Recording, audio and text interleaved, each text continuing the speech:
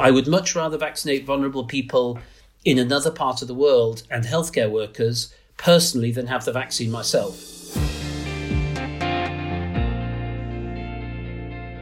Welcome to the BMJ podcast. I'm Mankit Lilly, International Features Editor at the BMJ. Today, we'll be hearing from Professor Sir Jeremy Farrar, Director of the Wellcome Trust and Advisor to the UK Government's Scientific Advisory Group for Emergencies, SAGE. He tells us his thoughts on vaccine nationalism and why he is bullish about our response to new variants. Jeremy Farrar trains as a doctor in London, Edinburgh, Melbourne, San Francisco and Oxford, where he has a doctorate in neuroimmunology from the university, where he also served as Professor of Tropical Medicine and Global Health between 2000 and 2013. Now, Sir Jeremy advises the UK government as part of SAGE and the UK Vaccine Task Force. He is also chair of the WHO's R&D Blueprint Advisory Group and a member of the Principals Group overseeing the Access to COVID-19 Tools, or ACT, Accelerator. An infectious disease specialist who worked through HIV, SARS, bird flu and dengue fever outbreaks, he was appointed director of the global research foundation, the Wellcome Trust, in 2013, in charge of its £1 billion of annual grant funding.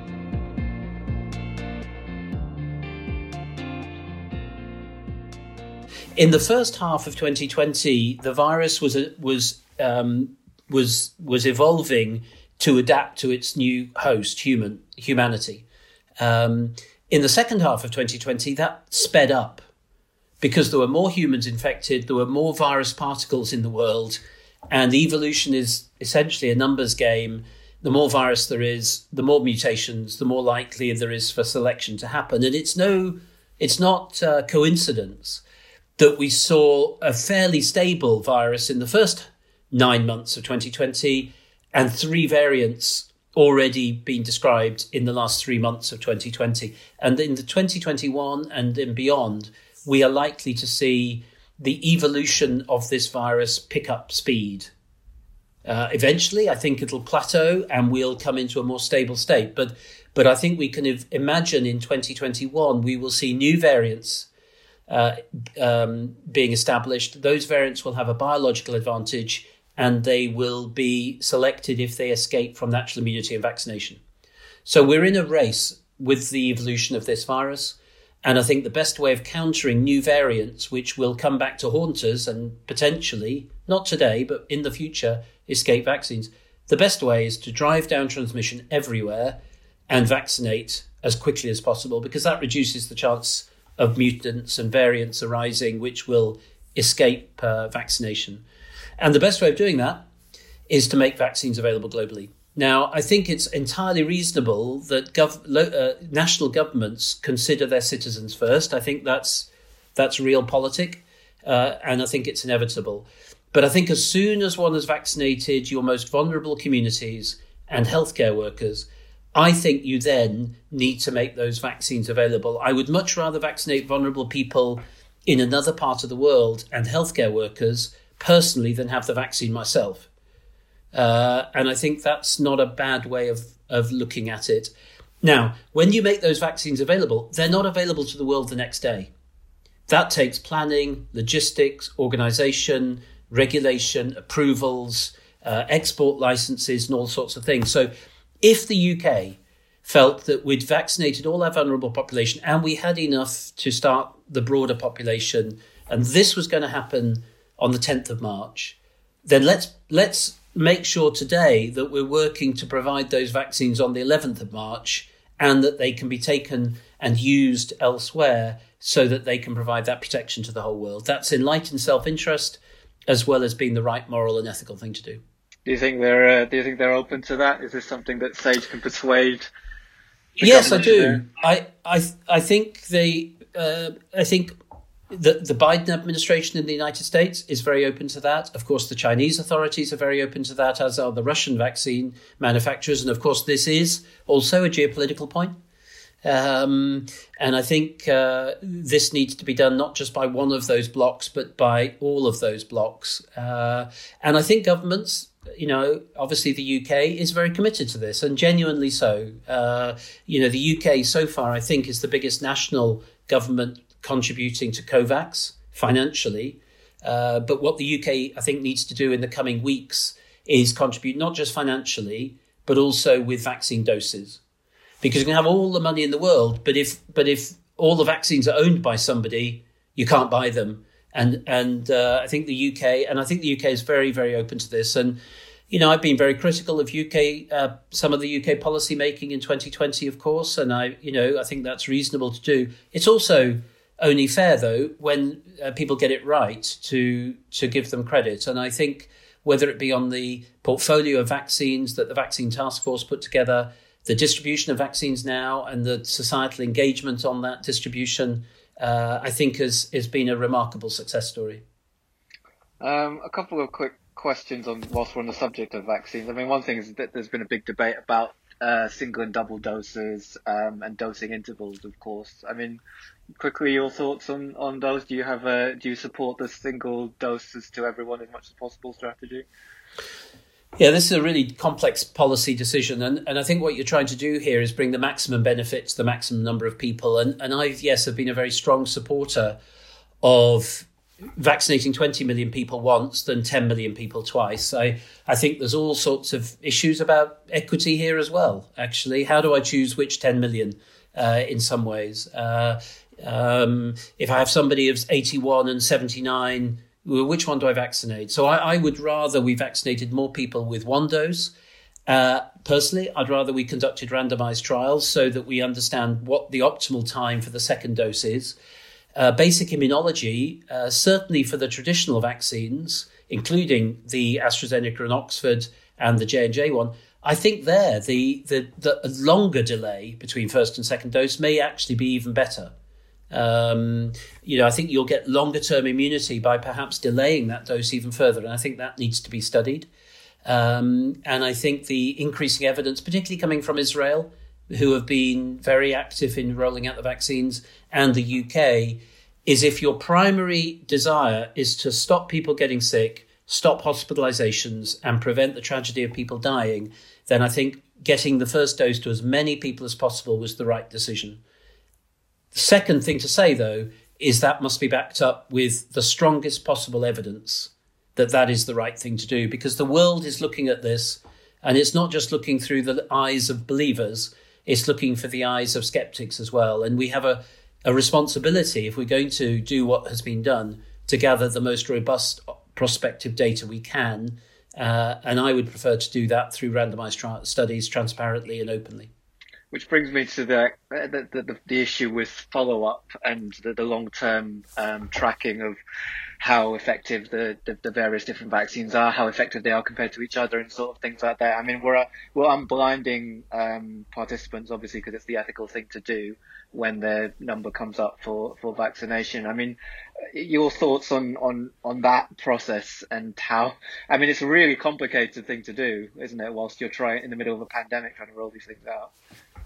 It is extraordinarily difficult to do. I mean, one of the advantages actually of the British NHS system is the tracking of that through general practice and hospitals is extraordinarily good.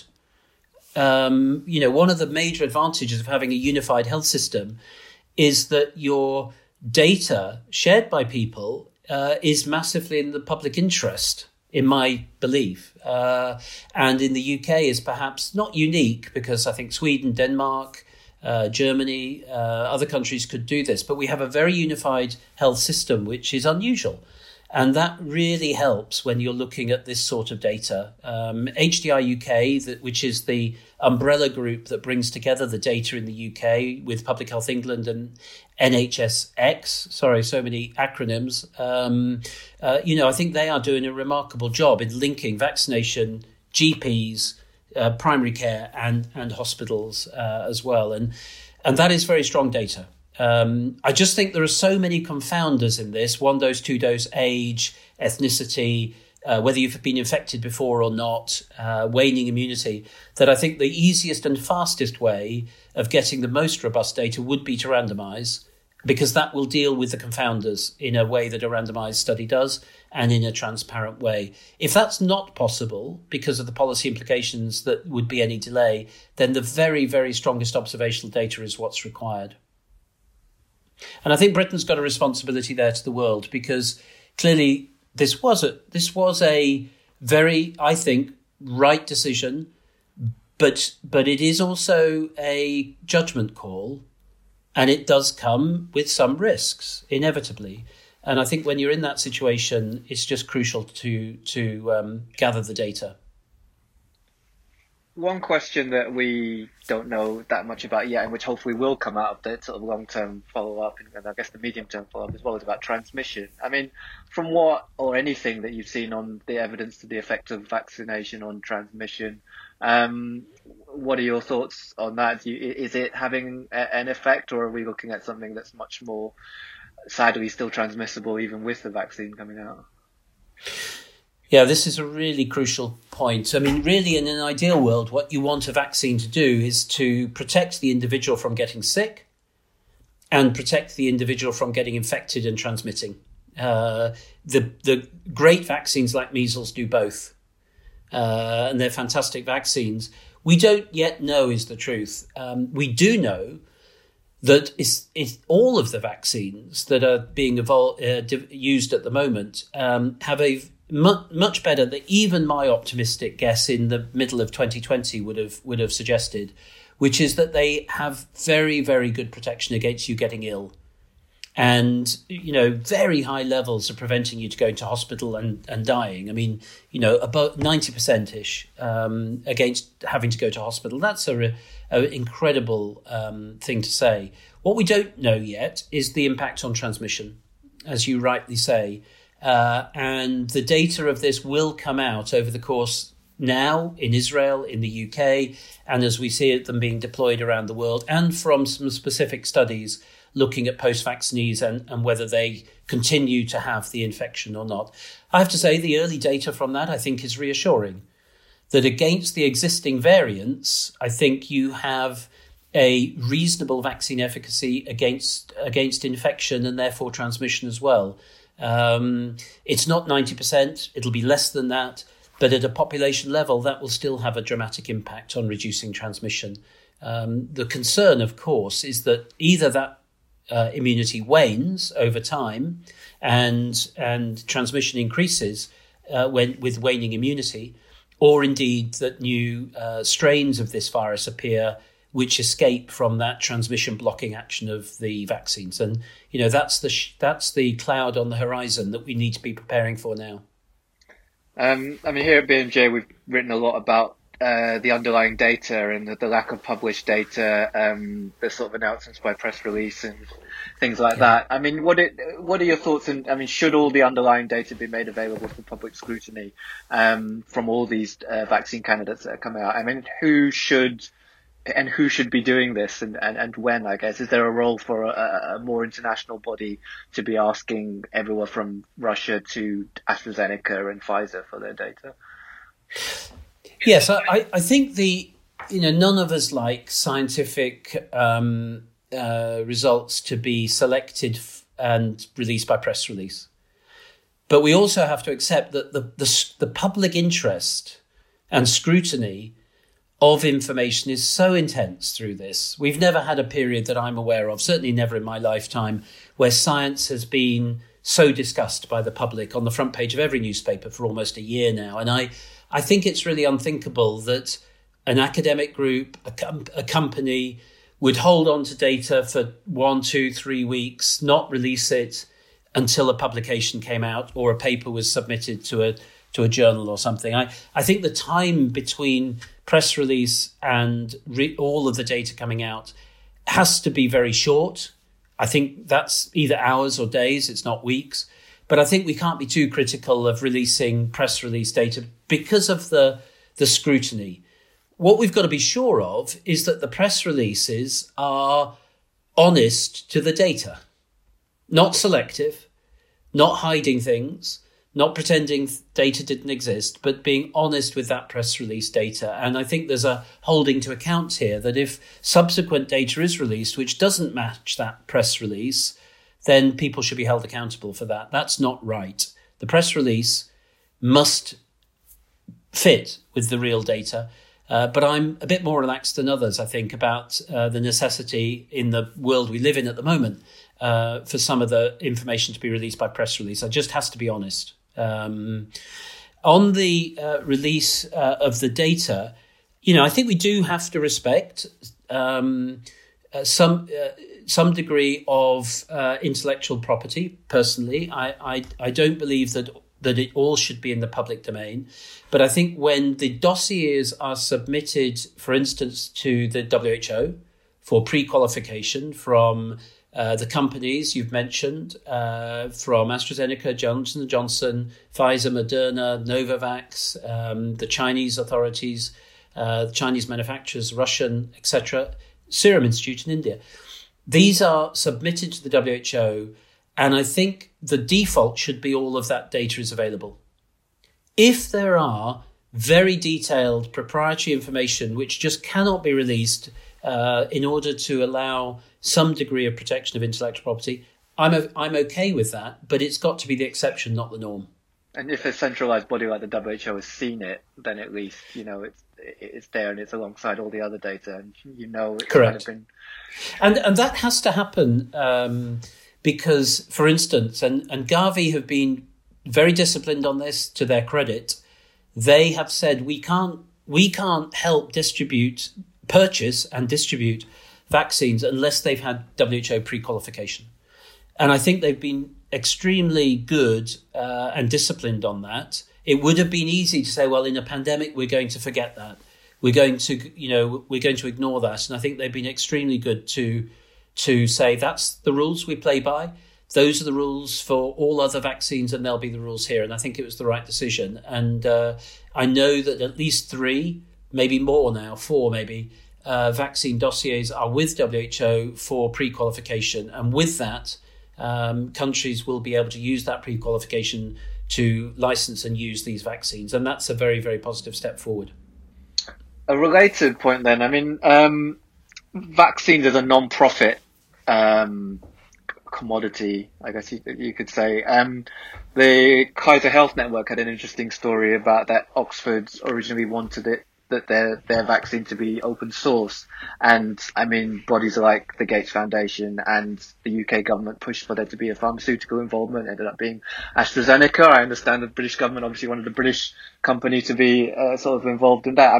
Can vaccines really be non-profit, given the scale and the manufacturing needed, and therefore, having to involve commercial companies? And do you think that countries and companies and bodies like Wellcome and Gates and others could have done more to make them even more non-profit than they've turned out to be? I think it's really important to remember that, AstraZeneca is a Anglo-Swedish company before we completely wrap it in a Union Jack. And give credit. I think industry, firstly, deserves great credit. They have stepped up using public money in some cases, but not all. And they've invested in new machinery, new plants, new technologies to drive vaccines forward. And there's no way we would have these vaccines without industry's involvement, firstly. And they deserve great credit for that. And the second is that certainly 2 companies, Johnson & Johnson and AstraZeneca, have committed to open book accounting and truly not non-profit accounting. And I think they deserve great credit as well for taking that stance as well. Longer term, I think we are going to have to think about the best way of addressing these issues, which are of major national and global importance, where we need a relationship and involvement of industry, but governments are going to have to take more of the risk earlier on. They're going to have to, if you leave all the risk to be held by industry, industry won't take those risks if there are easier approaches to take with other parts of healthcare. We're talking about the pharmaceutical industry, and that's inevitable, and you're not going to change that. So I think governments are going to have to, in the future, be far more willing to upfront fund investments in the R&D and development programs for vaccines and treatments and diagnostics, which are absolutely critical for national and global health and security. At the moment, essentially, as a simplistic way of thinking about it, industry takes the risk because many things don't work, and they put a lot of investment into developing new drugs and vaccines, and they take a lot of that upfront risk. And then they recoup that risk, if you like, by then selling the products back to governments. Well, inevitably, they will be attracted to things where that risk is less or the return is faster. And they know that, as in cancer care, they will get a return on that investment if they're successful. For diseases which may never happen, or may only happen every 10, you can't expect industry with its commercial drivers to invest in that. So I think governments are going to have to rethink that. Personally, I would like to see some sort of hybrid of a de-risk government-funded, but using the skills of the private sector to provide for vaccines, treatments and diagnostics of use for major risk pandemics and epidemics, whether regional or global. And also, I think, it's a potential model for things like drug-resistant infections as well, where some of the same things apply. And maybe there's lessons to be learned from other sectors.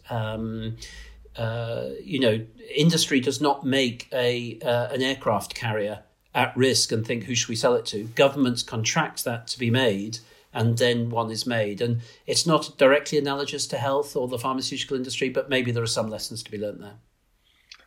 You touched on treatments and diagnostics, of course. These have been, not overlooked in some ways. They're kind of the less sexy thing compared to vaccines, which have taken all of the headlines, it seems. Wellcome's obviously been very big involved in the Access to Medicines initiative.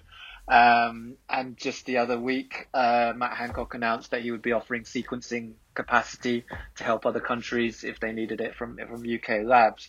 I wonder if you'd say a few thoughts on how we talked about equity in vaccines, but then when it comes to treatments, diagnostics capacity for that, how do you see that rolling out? Is this something that's being forgotten about? Is everyone scrambling for vaccine rollout? Yeah, and we know from so many different things, vaccines are absolutely crucial. Nothing I'm going to say undermines the importance of having vaccines, but they're a part of public health. They're not the only part of public health. And the other parts, whether it be trust, communication, social sciences, behavior, diagnostics, treatment, oxygen, PPE, protective equipment, these are all absolutely critical. And that's been shown so much during 2020. There's no magic bullet, much as vaccines are very important. And I think you're also absolutely right that there's been perhaps not an overemphasis, because I think without emphasis, you don't really make progress. But we must not forget these other elements from the social sciences, diagnostics, treatment, oxygen. Oxygen will save more lives certainly oxygen will probably save more lives in 2021 than will a vaccine.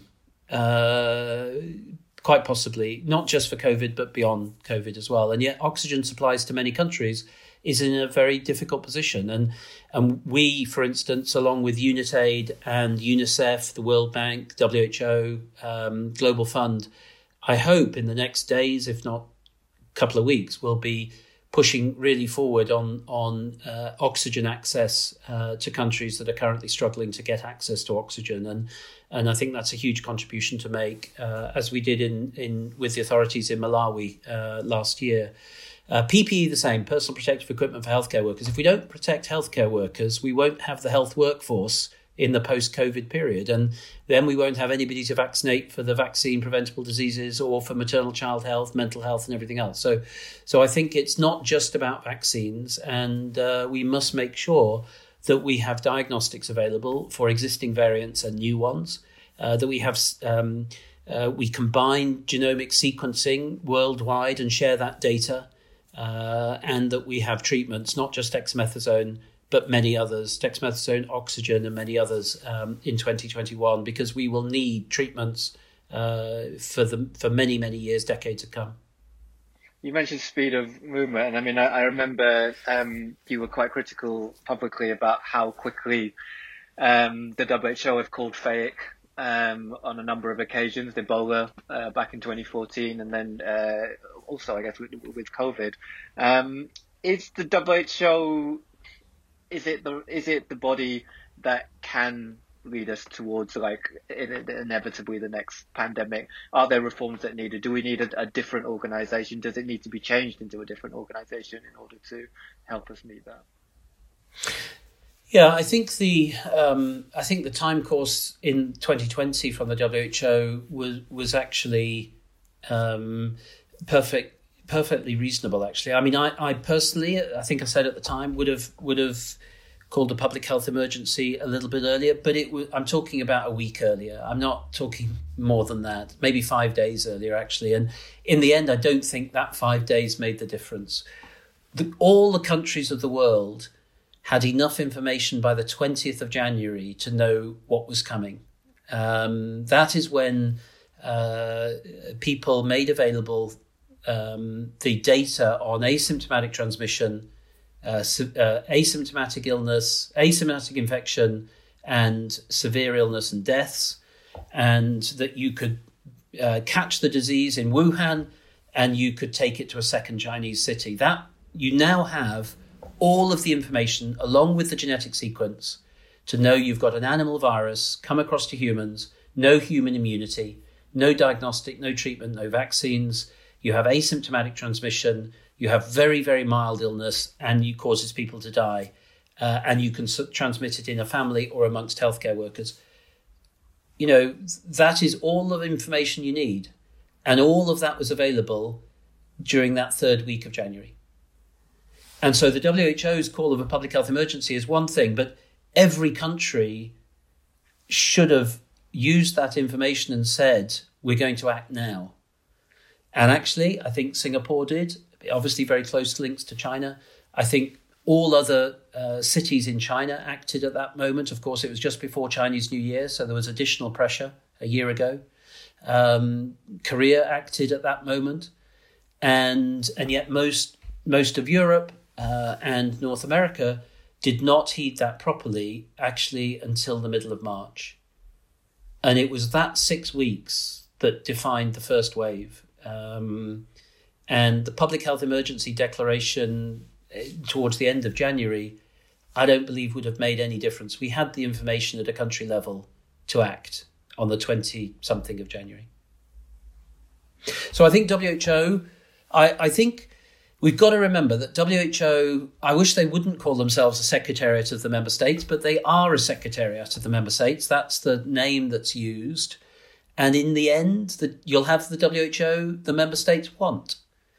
And if the member states are not willing to fund the WHO properly, to it be the premier public health authority in the world, and to give it the status and support that's required, you'll have a WHO that cannot live up to its responsibilities. And to be held accountable but not have the authority is the worst thing in the world to be. To be held accountable for global public health, but be not given the tools to do it and the authority to deliver it. And I think the constraints on the WHO are too strong financially. I'd like to see the member states giving the WHO the mandate to act. I'd like the WHO to be the go-to place for the very best public health clinicians, technicians, scientists from around the world. I'd really like the best people in the world to work there. I think it has improved massively, actually, in the last 5 years. And I think, personally, Tedros has been an extraordinarily powerful Director General. But in the end, I think it's too constrained by the member states. And I question sometimes whether the member states really want a strong WHO. We're running out of time, so I'll just ask you one last question, which is what we ask everybody in this series, which is how well, it's usually how does the pandemic end, but I mean, I do wonder whether the pandemic will end, so to speak. what are your thoughts? I mean, you said that 2021 is going to be even far less predictable than the last year, which terrifies me slightly. What's next? Well, I think by unpredictable doesn't necessarily need to equate to terrifying. By unpredictable, I mean the virus is now under increasing evolutionary pressure, and it will change. And we can't predict how that will change. We do know it will change. I think as long as we know that, we can prepare for the change. We can think ahead. Where is it likely to evolve? What are the possibilities? We can learn from structural biology. What are the options for the virus, in a sense? Not options, but what are the possibilities for the virus? I don't think, in a sense, I very strongly believe that SARS-CoV-2 is a human endemic infection now. I don't think it's going to disappear. We will learn to live with it, as we have with most other infections. We will learn to live with it by good tests, by good treatments, and by good vaccines. And we can turn this disease into a preventable one and a treatable one. And I believe we can do that in 2021. We have to be absolutely humble in the sense of new variants. And we need to see 21 as the year that we transform this into that treatable and preventable infection, and that we could cope with new variants if they appeared. The infection itself will continue in humanity, I think, forever, certainly for decades. But we can transform it into a preventable and treatable condition. And that's got to be our goal in 2021. And on that, I'm actually very bullish. I think we will do that. I think we will have a range of vaccines that can be used across the current variants and new variants. And I believe this will catalyse real progress in the development of diagnostic tests and of treatments that will be of huge value to COVID, but will also kickstart what we've needed to do for many years, which is better science for vaccinology and better drugs and better diagnostics for acute viral infections. And we'll have benefits to influenza, we'll have benefits to dengue, we'll have benefits to yellow fever and chikungunya and many, many other viral infections. And some positive will come from this. So don't be terrified, Monkey. That's a very good point to end on. So, Jeremy Farrar, thank you very much for your time. You've been listening to Professor Sir Jeremy Farrar, Director of the Wellcome Trust and member of SAGE. This is one of our BMJ big interviews, and we'll have more coming soon. Next week, we'll hear how this wave of the pandemic has affected surgery and why COVID is affecting outcomes so much. One doctor explains why they decided to switch speciality 6 months before becoming a consultant, and why that decision opened her eyes to the mental health toll of working in the NHS. You can subscribe to the BMJ podcast on Apple Podcasts, Spotify, or wherever you get your podcasts from. I'm Mankeet Lilly. Thank you for listening.